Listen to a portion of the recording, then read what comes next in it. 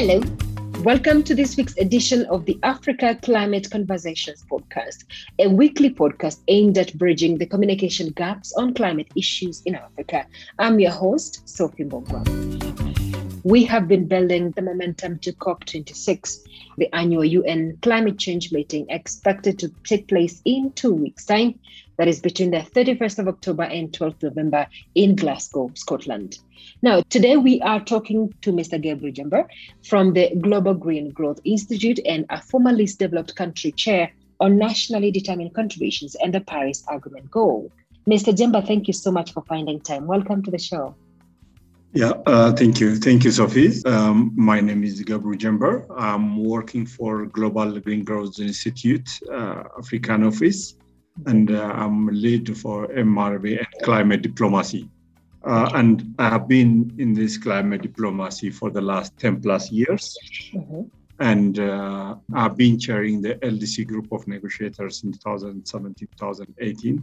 Mm-hmm. And currently I'm working with the LDC group, coordinating Article 6 and other issues. That is fantastic when it comes to elaborating issues of Article 6, which will be very pertinent in COP26. I'm sure we can have that conversation and can come back and explain to the audience what it's all about, right? Yes. Fantastic. Yeah, so I wanted us to talk about the Paris goal this week and also expound more on the NDCs. And last week, we actually had Kamar on board, and we ended the conversation when he was talking about the Paris goal. The Paris Agreement, the goal aims, to just clarify that, it aims to limit the global warming below 2 degrees and preferably to 1.5 degrees Celsius compared to pre-industrial level. What Kamar alluded was that all countries basically have made commitments to achieve this particular Paris temperature goal. This includes developing countries. And we know very well that countries, especially, we talk about the entire of African continent. The continent is not even contributing 4% of the global emissions compared to G20 countries that are already responsible for 80% of the global emissions.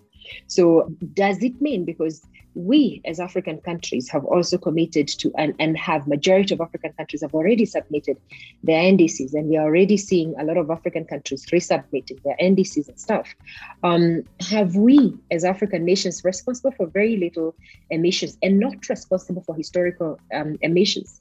Have we accepted to actually take responsibility in terms of reducing the emissions, including the historical emissions? Should we probably say we will actually reduce the global warming to 2 degrees Celsius minus the historical emissions, or 1.5 degrees minus the historical emissions? Well, thank you, Sophie.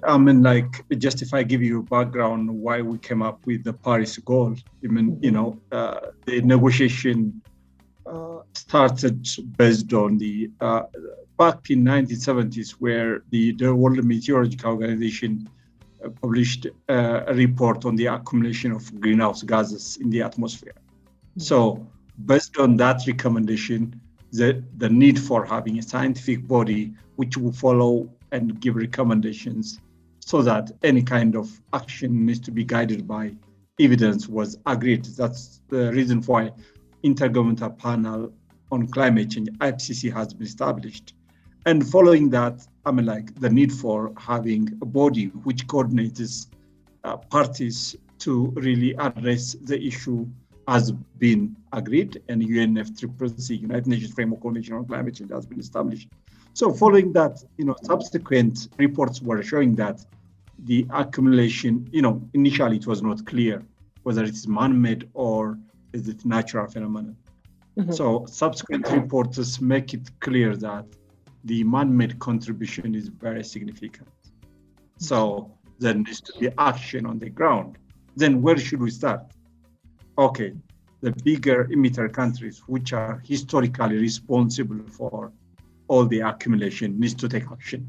Sure. Then parties like those who took commitment on Kyoto Protocol has been agreed, mm-hmm. and they agreed, like most of the developed countries have been part of it, for Kyoto Protocol to reduce their emission by 5% from the 1990 baseline. So they set a baseline, 1990. And first commitment from 2008 to 2012, second commitment from 2013 to 20. So 5 and nearly 8% respectively, but it may slightly vary from country to country. So this commitment, when we look at it, it is not bringing really significant impact because other parties which may not be responsible historically because their economy grow in the recent decades. And if you look at Africa, Africa's emission is very minimal. Sure. But if we want to have a solution, that's why, then we moved to from Kyoto in Copenhagen to agree for having a common goal. And we couldn't succeed in Copenhagen. Then through process in Paris, we agreed to have a temperature goal that you have mentioned, if preferable 1.5 degrees Celsius. And to achieve that, if we continue in a business as usual, only developed countries, so-called developed countries, which are historically responsible to act, then will not, if you look aggregate all of them, then it's less than 50%. So there are other big emitters currently on board. And if Africa is to grow, and if Africa grows in a business as usual way, then we will be, why not? We may go to be the bigger emitter countries, So with all this, it's not where we were and where we are.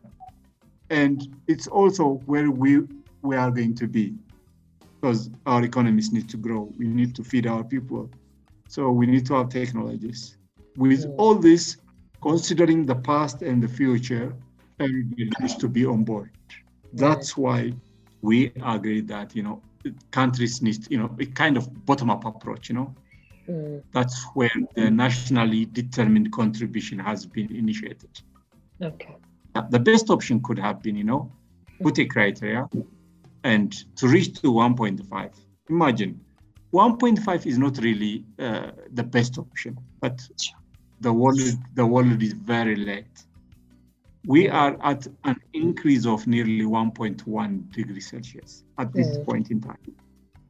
Yeah. So we need to go back, but that cannot happen because the accumulation of greenhouse gases stay for nearly 50, 60 years on the atmosphere. Even if we shut down all the emission right now, the impact will continue. That means it's not an easy task. So let's have 1.5. After 2050, of course, we may need to go to negative emission. Then we will try. So it's a long time investment. So for that, with putting a criteria, then current capability, historical responsibility, with all this, if you just do top-down share of responsibility, it could have been more easier. But it's not easy. Countries are not ready to accept that approach. Yeah. So the best way could be, okay, let's all be leaders and let's have a commitment. Let's communicate what we believe we can do. That's where the nationally determined contributions was introduced and agreed in Paris. So if you remember, prior to Paris, parties were invited to submit their intended nationally determined contribution. And then when it was aggregated in Paris, forget 1.5, 2, even it will take us to 4 degrees Celsius because it's very minimal. Because when parts are asked, is of course, they provide the minimum. There are different factors for it because you see, there is comparativity between parties, especially the bigger ones, one is waiting for the other kind of, So it's not pure science, to be honest. It has politics and economics as well. So with all these combinations, it's a bit challenging. But now almost every country has an NDC. So in Paris, parties were requested not to backslide. So the first communicated NDC could be a baseline, so that parties are expected to be forward-looking and to come up with a revised NDC, which will take us to reach to 1.5 degree goal. So this was how NDC has been initiated. And as you can see now, the UK presidency has been really advocating for parties to resubmit their revised NDC to be an ambitious one. And there are encouraging results from some parties, but still more work needs to be done. So that's why Africa needs to be a leader. We should not wait for others leading the process. And we need to have latest technology. For instance, we should not be damned for the outdated technologies, which are not environmental friendly. So we need to adjust ourselves, and we need to mainstream climate into our development plans. So for us, it's a win-win. We achieve development, and at the same time, we make it green and climate smart. But for developed world, they are doing regreening, For us, it is, we are going to green it from the beginning because the level of development is at the lower stage in most parts of Africa. So this is how the NDC has been initiated. Okay. And I think it's important to also remember in terms of we cannot develop as business as usual, whereby using all the fossil fuel and, in that way the developed countries did. But then again, also looking into the fact that Africa, as much as is the least emitter, is one of the continents that is more susceptible to climate impacts. And already we are talking about keeping the global warming below 2 degrees or at 1.5 degrees. But then already the globe has warmed at 1.1, but then again, majority of African continent areas, different areas, depending on where you are, the areas that have warmed close to the upper target of the Paris Agreement, considering that Africa warms higher than the entire globe. But what I'm wondering is NDCs, and I have a question that came through from Mike, and he's asking, are countries legally bound, by the commitments they make? And he's also wondering, if a country doesn't want to submit an NDC, what happens to it? Well, I think if a country is a party to the Paris Agreement, it's a requirement. So country needs to submit. I don't have detailed information on the legal implication, but if you are a party to any agreement or protocol, you need to comply with that. Otherwise, you will not be. It's going to have implications in the near future. You will see it will have implications in trade, whatever. So because green tagging may start. So if you look at in the long run, I think it will have implications. Plus, if you want to access climate finance, you need to be part of the Paris Agreement, and you need to have NDCs as well. So as you can see, most of the climate finance now, the ODA finance is shifted to climate, So, so parties may be obliged to, if they want to access that finance as well. Even loans, if you look at World Bank and others, big financiers, they are trying to mainstream climate into their business. That means you need to have a plan, even the Net Zero 2050 plan, NDC, in place for you to access global and bilateral finance. So I think there's no way out at this point in time.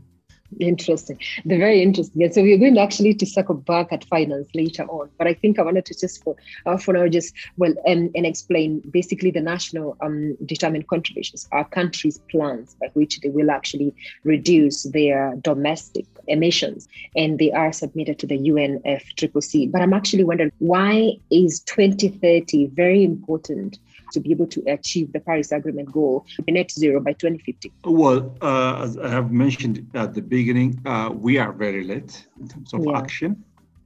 The early picking could have been the best way, because countries need to pick early and then go downwards, reducing their emissions.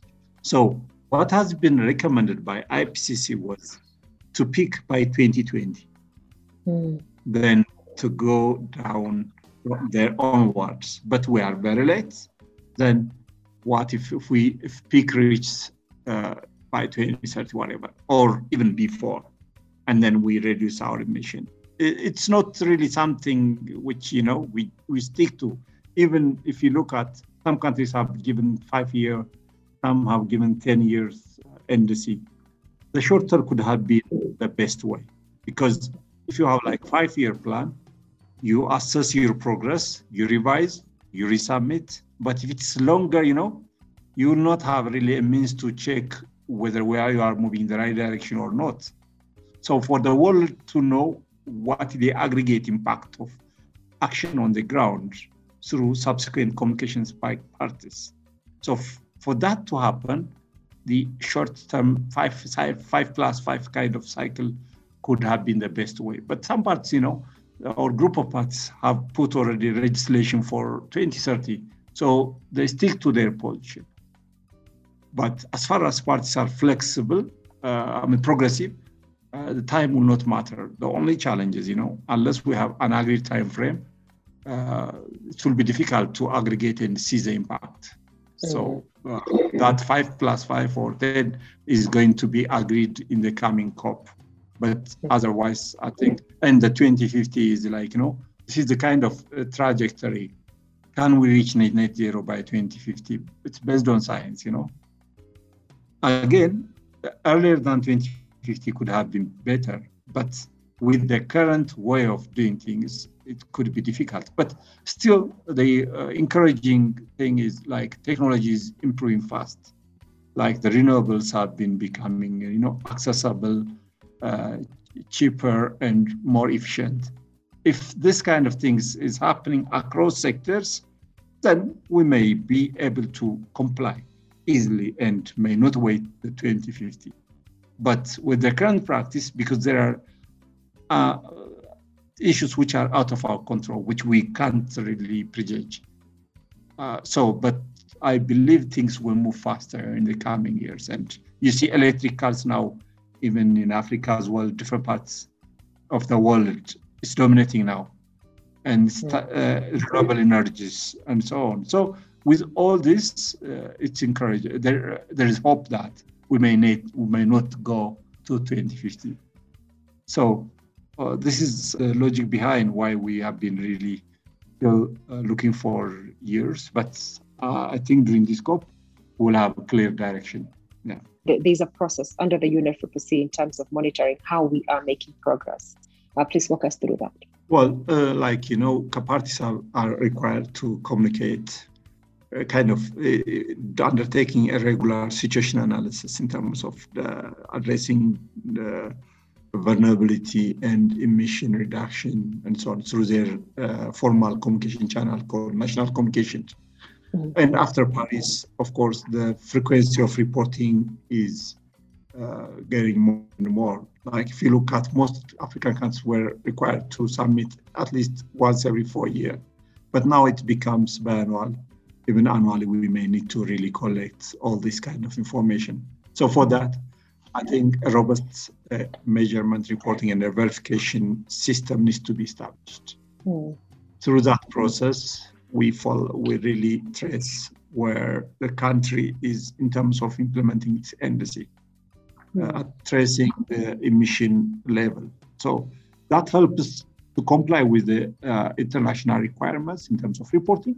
And at the same time, it will guide you, shows you where the country is and are we in the right direction or not, so that we can adjust our plan based on the report which we are getting on a regular basis.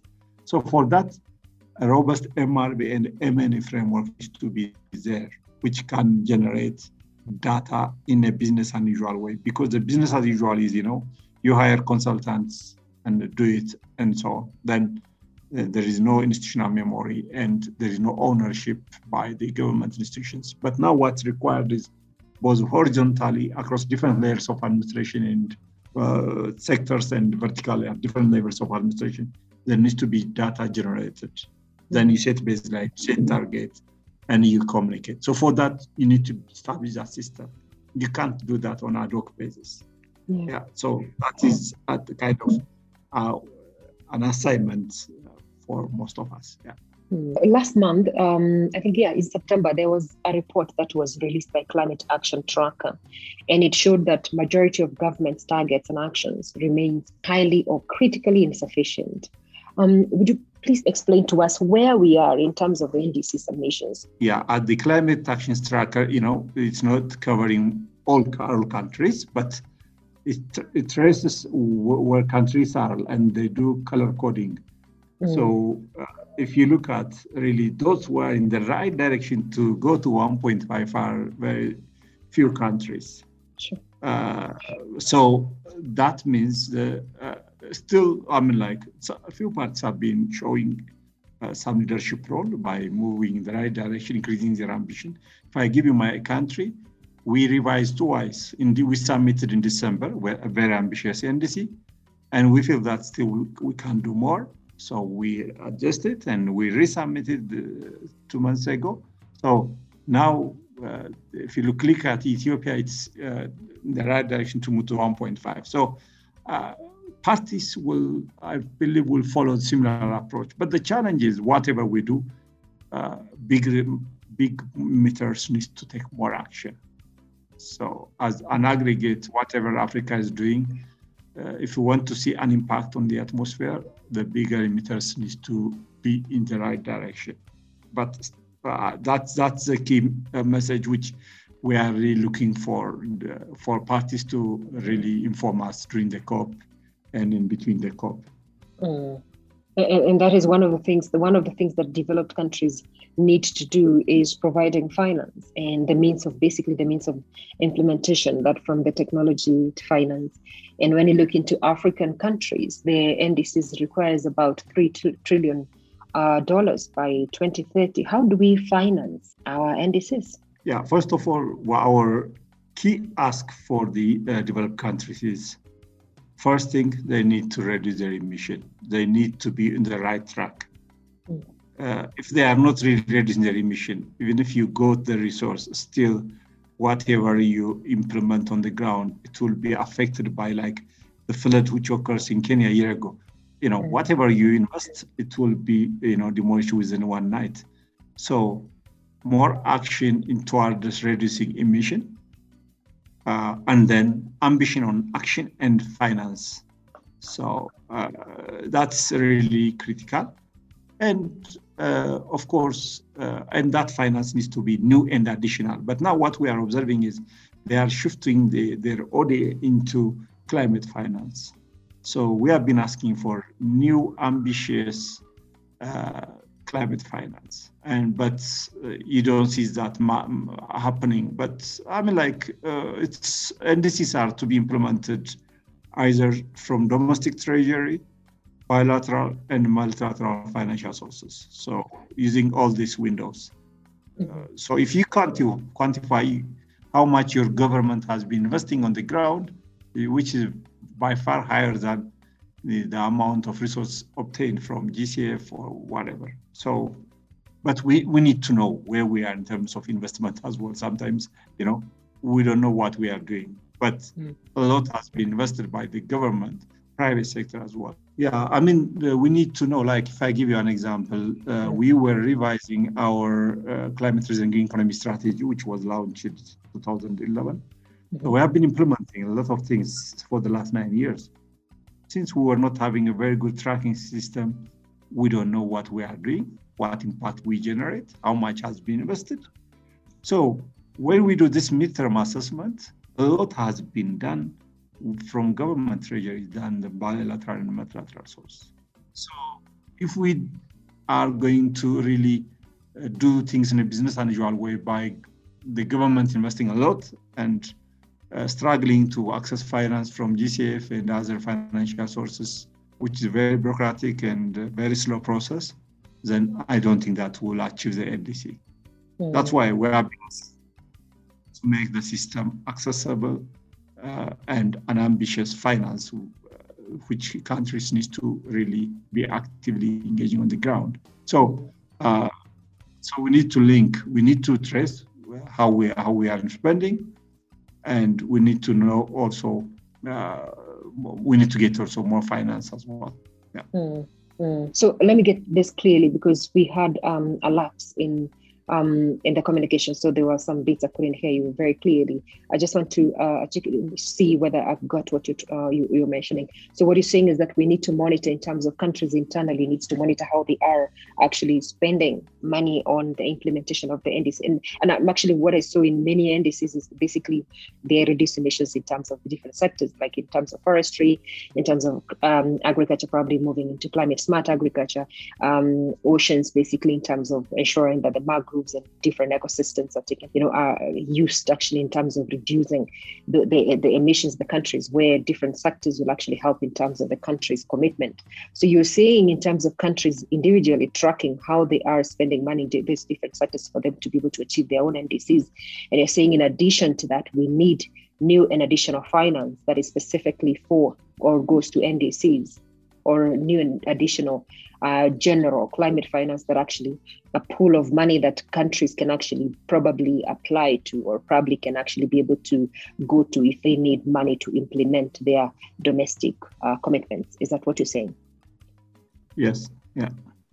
Fantastic. And so ideally, when it comes to the COP, one of the things that have been so much, push and pull has been finance. Do you think that developed countries have the political will to provide not just finance, but also to reduce their own emissions? And are they moving towards the direction that they actually supposed to be taking the lead? African countries have they've made commitment even in different areas when it comes to renewables. And we've seen a lot of renewables coming into the country, different technologies, electric vehicles, and different other things. But then do you feel like developed countries who are much responsible for the emissions, are they doing enough? I don't think that they are doing enough. That's why I was saying that we should not be really, cheated like in a way that we got finance, that's all. No, our key ask is, they need to reduce their emission and provide finance for us, because it's not only to reduce our emission, it's also for us to adapt with the changing environment. So I think more needs to be done. What would be ideal in terms of the COP26 in Glasgow for us to move into the right direction? Because one of the questions that came through was, why are we on the 26th climate meeting, but then there seems to be more talks but very little action? What would be the ideal outcome for this Glasgow, for us to actually make a move and say, finally, we are walking the talk? Well, I think to some extent, I do feel from our side, we are representing the most vulnerable communities of the world. Mm-hmm. Maybe I feel that we are not the right messengers, because we have a responsibility to make it clear that, we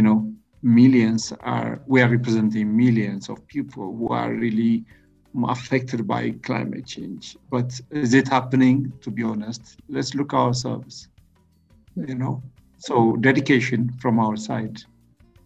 People are going for sake of really attending the meetings.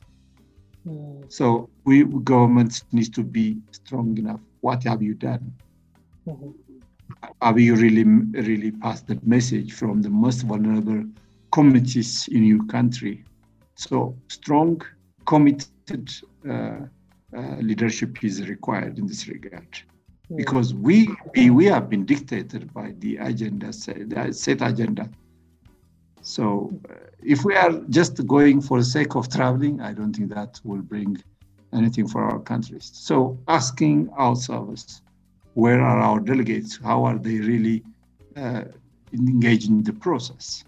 So every country needs to ask, are they reporting to the government? What are they reporting? What have they done? This is from our side. And from the global side, I'm like, it's more broader, It's not an easy task to really negotiate with nearly 200 parties. Even negotiation between two people sometimes takes days, So now the agenda becomes complex and very wide, and the delegates are very huge in number. So it's to make a compromised position, agreements, it's not an easy task. Because as I said earlier, it's not just pure science, Yeah. Uh, Otherwise, could have been solved within one night. It has a lot of issues. Comparativity. What does country A doing when I'm doing this? Because we have a trade deal, competition in trade, and there is the dominance, politics, technology, and so on. So a lot of issues in it. That's why things were getting slow and slow. But now I believe that US is on board. So for other bigger countries, the level of comparativity has gone down. So now it's a matter of increasing ambition, because every party is on board now. So I do believe still it is not the end of everything, but major issues are expected to be addressed during this COP. Yeah. Fantastic. And actually, the US being the second largest emitter, being on board and also giving their commitments and public. One of the things that is very important is just not only submitting these commitments, but also following through in terms of implementing them.